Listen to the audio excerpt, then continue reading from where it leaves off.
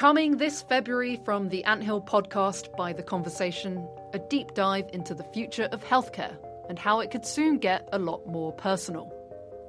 In this 3-part series, Medicine Made for You, we'll be talking to leading academics about the personalisation of healthcare, how it's changing the way we think about our bodies, and the choices we might make about our health in the future. At the moment, if your doctor prescribes you a drug to treat a disease, it's pretty likely to be designed for an average patient, based on how a group of people have responded to a clinical trial. But advances in medical research mean that for some diseases, doctors are able to prescribe drugs based on a person's DNA. It is a big shift. Genomics for cancer hasn't really been delivered at scale before. There's a few genetic tests in the NHS, but this is kind of a new field for them and a new technology, and that is, of course, very disruptive and very challenging.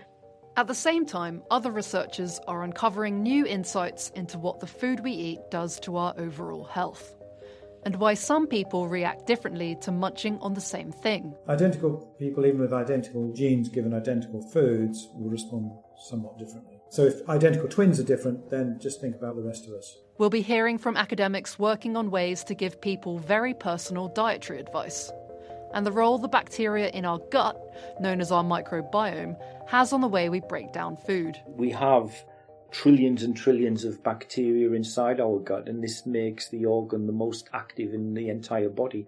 And we know for a fact that a lot of these will contribute towards certain diseases, but also some of them will protect against diseases. And we'll explore some other ways that medicine is becoming more personalised.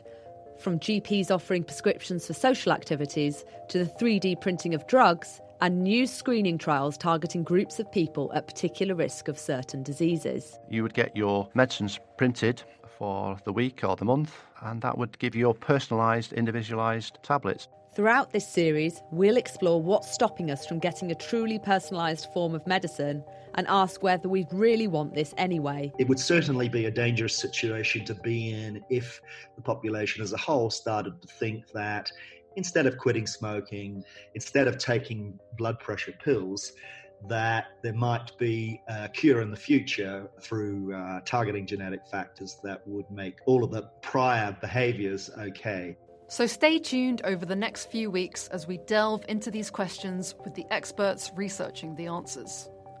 We'll be running a bunch of articles on The Conversation to accompany the Medicine Made for You series. You'll be able to find all the episodes on theconversation.com or subscribe to The Anthill wherever you get your podcasts.